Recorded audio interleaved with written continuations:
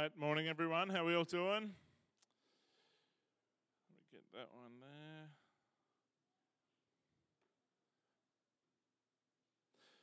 All right, just to quickly mention, in the next couple of weeks, sometime when the service is not quite as full, we'll have a presentation for the men who completed the Elders Training course. So we're going to get them all up here. You'll see who completed the course over 2 years, and that'll be great. But what I also want to mention is the next training course will be kicking off in March. So if you're interested in that, man, come and talk to me. We meet fortnightly, roughly over 2 years, and we work through an accredited program, basically, where we pour in and we discuss deeper theology and ecclesiology, etc., and we seek to honour the Lord. So if you're interested in doing that, make sure you come and talk to me and get your name down. All right, last week we looked at who are we in Christ. And we really looked at the fact that you only have two possible identities. The first identity, you could make your race, your wealth, your looks, your career, but in the end, they are all just an expression of the same identity, which is you are a slave of the world and its desires. So you have one identity, slave of the world and its desires, and you can express that in lots of different ways, but it's all the same thing. You are a slave to the world and its desires. Or you can be set free, born again, die to the world and its desires, become a child of God, a slave of Christ, no longer living according to the world's opinions and expectations, but instead living for the glory of Jesus. That's the only other identity, right? So we can either be a slave of the world and its desires, or we can be a child of God, adopted into his family and set free from slavery to the world. If that's you, if you've been adopted as a child of God by putting your faith in the death and resurrection of Jesus, well, it begs another question. If Jesus said it's finished, if it's done, if all we're awaiting is our final glorification, then the question becomes, then why am I here? If it's finished, if I'm a child of God, then Lord, take me. Seriously, the job's done, and I don't like this place, right? Like, take me home, Lord. So why doesn't he? So the question we're going to wrestle with this week is, why am I here? What's the purpose? Why are we here as Christians? And this is a huge question that everyone, Christian or non-Christian, has to have an answer to. If you want to avoid lying on your deathbed one day wondering if you've achieved anything at all with your life, this is a question that you need to answer. Firstly, why am I here from an atheistic or Gnostic worldview? Okay, so why am I here from a non-Christian? Well, if God doesn't exist, that means that life ultimately came about through natural, impersonal, unintelligent, and ultimately purposeless processes.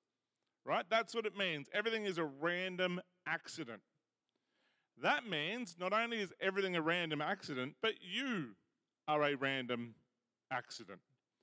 So you can have temporary reasons for life, like you're here because your parents wanted to have children, but ultimately there is no ultimate purpose and no ultimate sense of fulfillment for that life.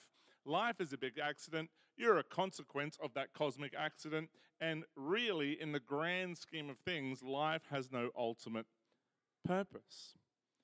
Now, this atheistic kind of worldview, it does throw up answers to the question, like you're surrounded by them all the time. One of them would be the concept of hedonism. The concept of hedonism is basically this, that you may as well live for pleasure and avoid pain. That is the purpose of life. There is no other purpose. Do what you enjoy and avoid the things that hurt, right? There you go. That's a wonderful purpose in life, isn't it? What do you think? You're all a bit sleepy this morning. Sorry? Problem is it doesn't work. That's the real problem. It doesn't actually work. Even secular philosophers realize the problems. They call it the paradox of hedonism. It says this: if you make happiness your goal, you won't achieve it, because happiness only comes as the byproduct of a different goal. If you make happiness the goal, you won't achieve it, because happiness is only the byproduct of a different goal. A non-Christian philosopher, he wrote this. Think about this. But I now thought that this end, one's happiness, was only to be attained by not making it the direct end. Those only are happy, I thought, who have their minds fixed on some other object than their own happiness. Aiming thus at something else, they find happiness along the way. Ask yourself whether you're happy and you cease to be so. It's an interesting comment, isn't it? Ask yourself whether you're happy and you cease to be so. Another factor philosophers, not Christians, work in to do with this problem of chasing happiness is what they call the hedonistic treadmill. And it's the tendency of humans to quickly restore ourselves to a certain level of happiness. We all have a certain level of happiness, regardless of what happens in our life. According to this theory, as a person makes more money, their expectations and desires rise in tandem, which equals no permanent gain in happiness. Therefore, you are perpetually caught on a treadmill of always trying to get more to be happy, and as you achieve more, your happiness never actually changes, and so you're stuck on this treadmill of wanting to be happier and never getting there. Does that sound remotely plausible to people? I think it does. I think we understand that. Now, that's kind of atheism, out of Gnosticism. So Gnosticism means knowledge, right? And an agnostic is someone who says we're without knowledge. So God might be there, but we don't have the knowledge of him. We don't know how to know God. So that's agnostic, right? Gnostic means knowledge. Now, out of some of those views, we have interesting ideas about God. And people invent these ideas about God because it makes them feel better and it helps give them purpose. A common kind of agnostic view of God would be that God needs us. Right? What a wonderful thing. God needs me, and that gives me purpose. God in some way was lonely or insufficient without me, and so he made me to fulfill himself. Now, that's a lie, and it's absolute heresy. God has always existed. There's never been a time or place without God, and he's always existed in the perfect relationship of the triune God, and is in all and every ways complete and perfect and full in and of himself. Right? God is God. God does not need people to worship him and love him. There is no lack in God. He isn't lonely. He isn't insecure. The reason God commands people to worship him is that it is true and right for all things to worship their Creator. Right? It's right that we would worship God. God doesn't need our worship. So in answering this question, why am I here, I want to break it down into two different parts. Two big sort of concepts of why you are here that are going to flow out of this, all right? The first one is a little bit more philosophical, and then we'll get practical. The Westminster Shorter Catechism, completed in 1647, basis of Presbyterian churches today, basis of the Baptist 1689 Confession. It poses the question, basically, why am I here? The answer is, the chief end of man is to glorify God and enjoy him forever. So what's our ultimate purpose? It is to glorify God and enjoy him forever. That's why you're here. That is your purpose. It is to glorify God and then enjoy him. Let's look at a couple of quick passages. I'm going to open my Bible, and this is really sort of quick to understand what this means. So Psalm 86, 8-9 says this. Psalm 86, 8-9. Lord, there is no one like you among the gods, and there are no works like yours.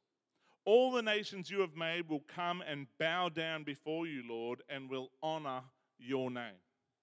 All nations will come and bow down and honor your name. Ultimately, everything will result in the glory of the name of God. Romans 11:36. For from him and through him and to him are all things. To him be the glory forever. From him, to him, through him, everything exists for one purpose: the glory of God. Right? All things, you exist ultimately for his glory. Isaiah 43:7. Everyone who bears my name and is created for my glory, I have formed them. Indeed, I have made them. Right? Why were you made? Why are you his? For his glory. Thank you. I want this to be deep in your soul. The reason you exist, the purpose of your life, the reason you're you is for the glory of Jesus. Your whole life's purpose and direction is to bring glory to him, as all of creation exists to bring glory to Christ. Everything, right? Full stop. There's your simplest answer. Someone says to you, what do you do? Well, I exist for the glory of Jesus. And I'm a chippy, right? Like seriously, the purpose of our lives is the glory of Christ. God created everything for his glory, not because he was lacking, not because he was needy, not because he wanted a relationship with you, but so you would glorify him. This is the exact opposite of hedonism. For what we have is this: I exist for the glory of God. And as I give my life over to his glory in the pursuit of glorifying Christ, there I find my joy and happiness.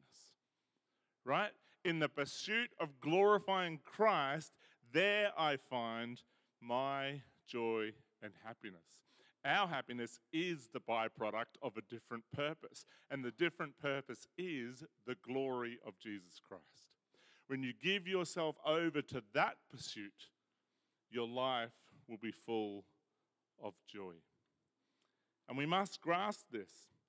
Unfortunately today, too many churches want to get up the front and waffle on about you being happy and fulfilled and blah, blah, blah. Who cares about your life? Glorify Jesus. In your heartache, glorify Jesus. In your tough times, glorify Jesus. That is the purpose of your life, and that's where you'll find joy. Not in having any of those other things, right? Put Christ first, experience the joy of glorifying him. Psalm 135:6. I love this, right? This sums it up for us. Psalm 135:6. The Lord does whatever he pleases in heaven and on earth, in the seas and all of the depths. The Lord does whatever he pleases. He's not constrained by us. He's not forced by us. He's not made by us. The Lord does whatever he pleases. And he is pleased to make creation. He was pleased to make you, to knit you together in your mother's womb. And his intention and purpose is that you would glorify him, right out of the overflow of his pleasure. It's not a sermon unless you quote C.S. Lewis, so here we go, right? This is a good one from C.S. Lewis. To be sovereign of the universe is no great matter to God. We must keep always before our eyes that vision of Lady Julian's, in which God carried in his hand a little object like a nut. And that nut was all that is made. God, who needs nothing, loves into existence wholly superfluous creatures in order that he may love and perfect them. Love it. God creates wholly superfluous creatures. How do you like being described like that, church? Surely not me. He needs my pasta bake. Where would God be without it, right? Like, where's my skills and talents that he exists for? If it wasn't for my skills on the keys. No, you are superfluous to God. He has no need for you at all. But he chose to create you. He chooses to love you. He chooses to perfect you for the praise of his glory.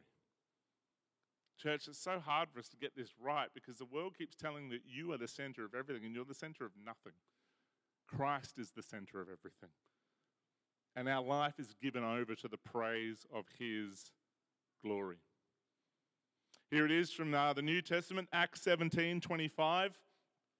Neither is he served by human hands as though he needed anything, since he himself gives everyone life and breath and all things. As though he needed anything. He himself gives you the breath you breathe. The one who gives you the breath you breathe isn't sitting there saying, but if you don't do it, I'm in trouble. Right? He is sustaining you every moment of every day for his good pleasure and purpose. He doesn't need anything. So he created us for his glory, for his goodwill, for his good purpose, for his pleasure. Now, if you're sitting there, by the way, going, whoa, this is a bit of a slap in the face, it shouldn't be. This should actually be the center of your joy. Because you're created for the glory of Christ, not for yourself. So when you hear from the Word of God that you live for the glory of Christ, your result should be praise God. Right? Because that's why you exist.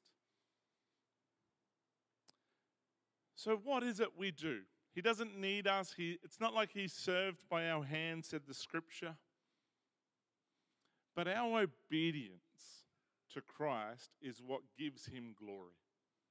Our response to the commands of Christ, freely given in love, is what gives him glory. Romans 12:1-2 says this, therefore, brothers and sisters, in view of the mercies of God, I urge you to present your bodies as a living sacrifice, holy and pleasing to God. This is your true worship. Do not be conformed to this age, but be transformed by the renewing of your mind, so that you may discern what is the good, pleasing, and perfect will of God. In other words, hand over your life, hand over your everything to obedience to Jesus Christ, and that results in his glory. That is your act of worship. Right? The surrender of everything to Christ is what brings him glory. That is your spiritual act of worship. What does that look like? What is that sacrifice of handing over your everything to God? It means you let go of your hopes, let go of your dream, let go of your career, let go of your relationship goals, whatever it might be, we let it all go and we say, my life exists for the glory of Christ, and that is your spiritual act of worship. Right? So that is it. Your life, why am I here, is to give up everything to the glory of Jesus Christ. That's why we're here. And that's what it means to be his follower. Right. That's the first point. That's the big picture point. We are made to glorify God. We do it through our lives handed over in obedience. So secondly, what I want to say is, what does that obedience look like? What is it that Christ has commanded you to do where we are going to see him glorified the most? Well, let's read, and this is our main little passage to finish with. This is really where we're building to. This is Ephesians 1:20-23. So I'll actually give Jerome a chance to find that one. Ephesians 1:20-23. I really want you to focus in on this. Ephesians 1:20-23. He exercised this power in Christ by raising him from the dead and seating him at his right hand in the heavens, far above every ruler and authority, power and dominion, and every title given, not only in this age, but also in the one to come. And he subjected everything under his feet and appointed him as head over everything for the church, which is his body, the fullness of the one who fills all things in every way. Church, this is profound for you this morning when you want to know how it is your life will be lived for the glory of Jesus and how you will hear, "Well done, good and faithful servant." What this is saying is this. Lord of all means that Jesus has authority over all things, right? That's why it mentions that he is Lord of all, and in particular, the church. That's what our passage just said. Why is that important? It means the Lord of our church, the head of our church, is the Lord of all things. There is no enemy that can overcome the church. Because the Lord of all things is Lord of the church, nothing can defeat his church. Amen? He's the Lord of all, including the church. The church has authority and power to overcome opposition because the head of our church is the Lord of all things. That should give us hope in changing and difficult times, which we prayed about before. Lord of all and of the church in particular, right, is what we're saying about Christ. Now it says that the church is his body, right? We are his body. That's what it said. I'm pointing him his head over everything for the church, which is his body. This is a statement of intimacy, a statement that we are connected to Christ, that he is the source of life in the church. It's the same as the vine and branches type metaphor. If you cut the vine off from the branch, it dies. If you cut a part of the body, it dies. The church is intimately connected to Christ. Here's what I want you to zero on. This is amazing. Paul takes it further than simply saying the church is the body of Christ to saying it's intended to be the fullness of Christ in the church.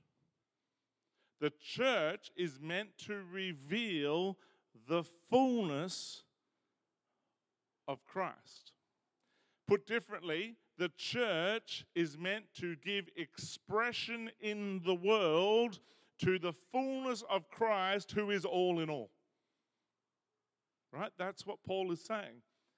The church gives the full expression. Let me explain. I've talked to you guys before about grace and truth. It's what's tattooed in my arms in Greek for those who see me waving them around. Grace and truth.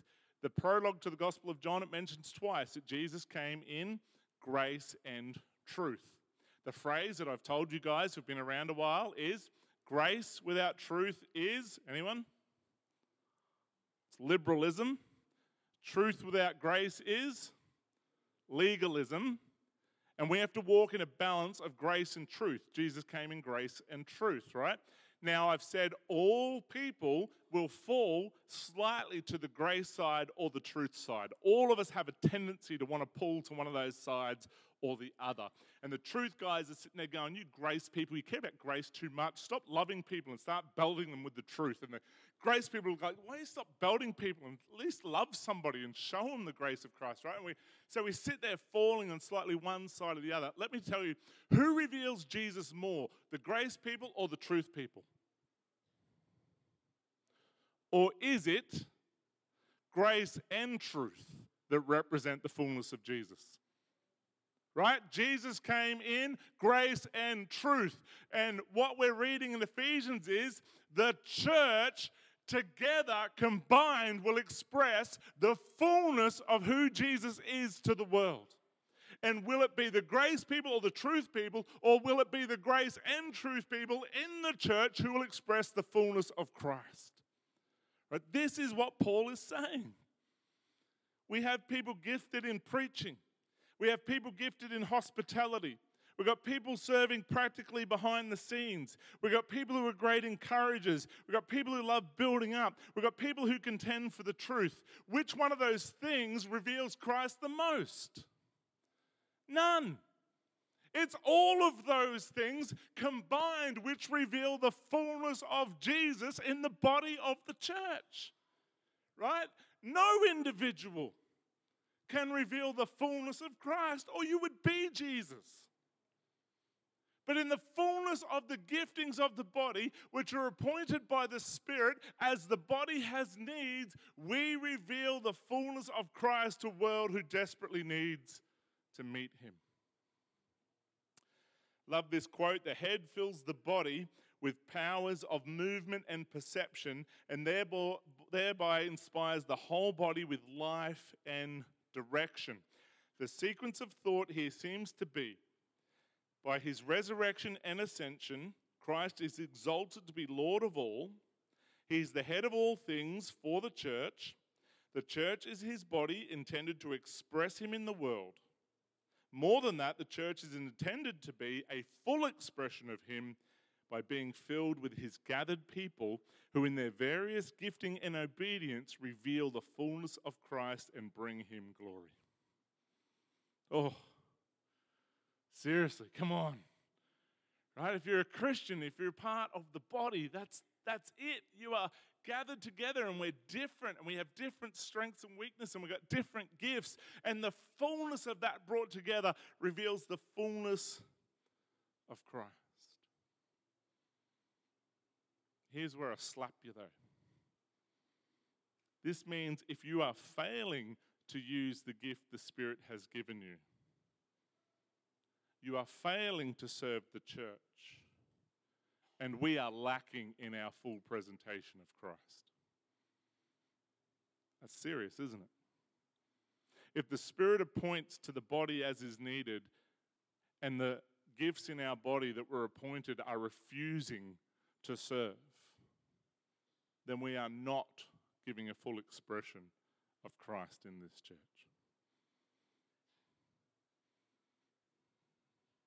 We don't want that. Why are we here? To glorify Christ through our joyful obedience to his commands, which primarily apply to life in the church, which is where the fullness of Christ dwells bodily. In closing, this is our partnership series this year. Last week I never mentioned partnership once, and this week I'm going to mention it here in closing, right? But I hope you will get the drift. I hope you'll understand. What we believe is this: we are here to glorify Christ through our joyful obedience to his commands, which primarily apply to life in this church, where the fullness of Christ is meant to be expressed to the world. Where does partnership fit into that? The basis of our partnership is Philippians 1, 3-5.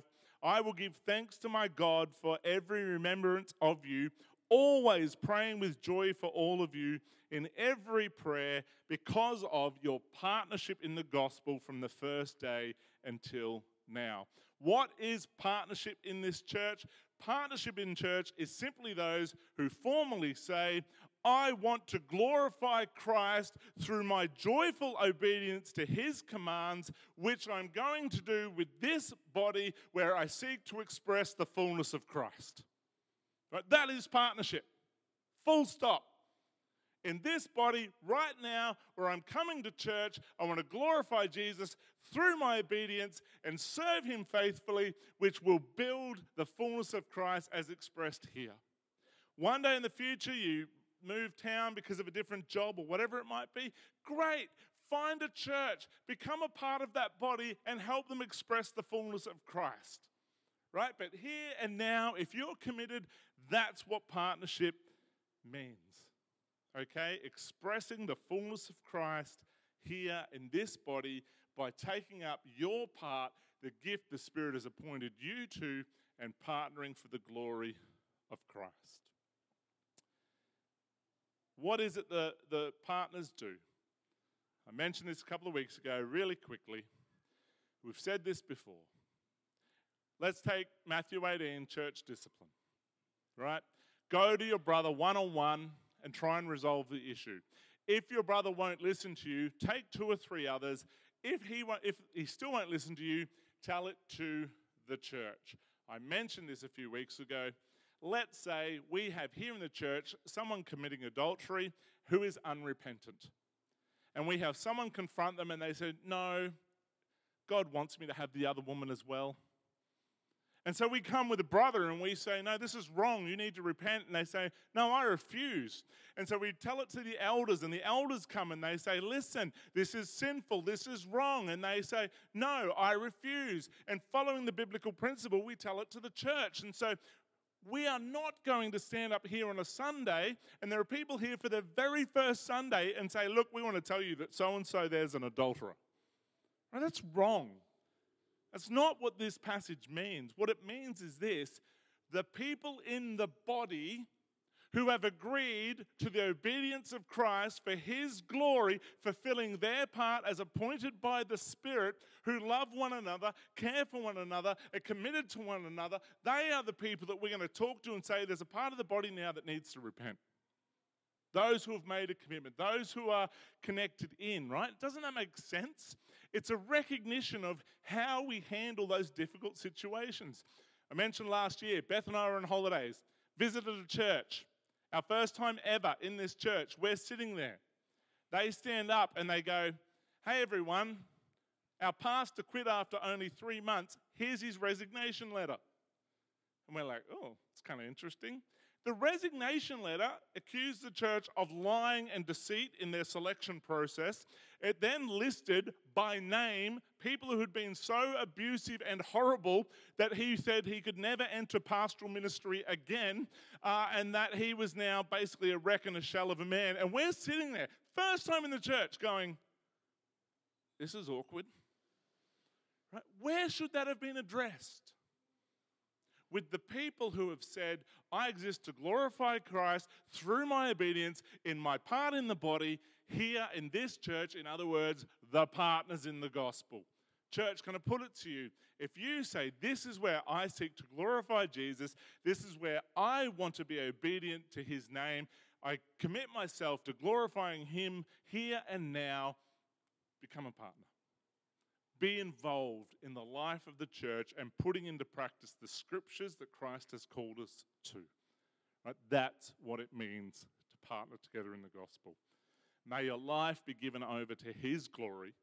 Your purpose be to see Christ glorified in every possible way in the fullness that the church can. And may you hear on that day, well done, good and faithful servant. Let's pray. Lord, we thank you for your word.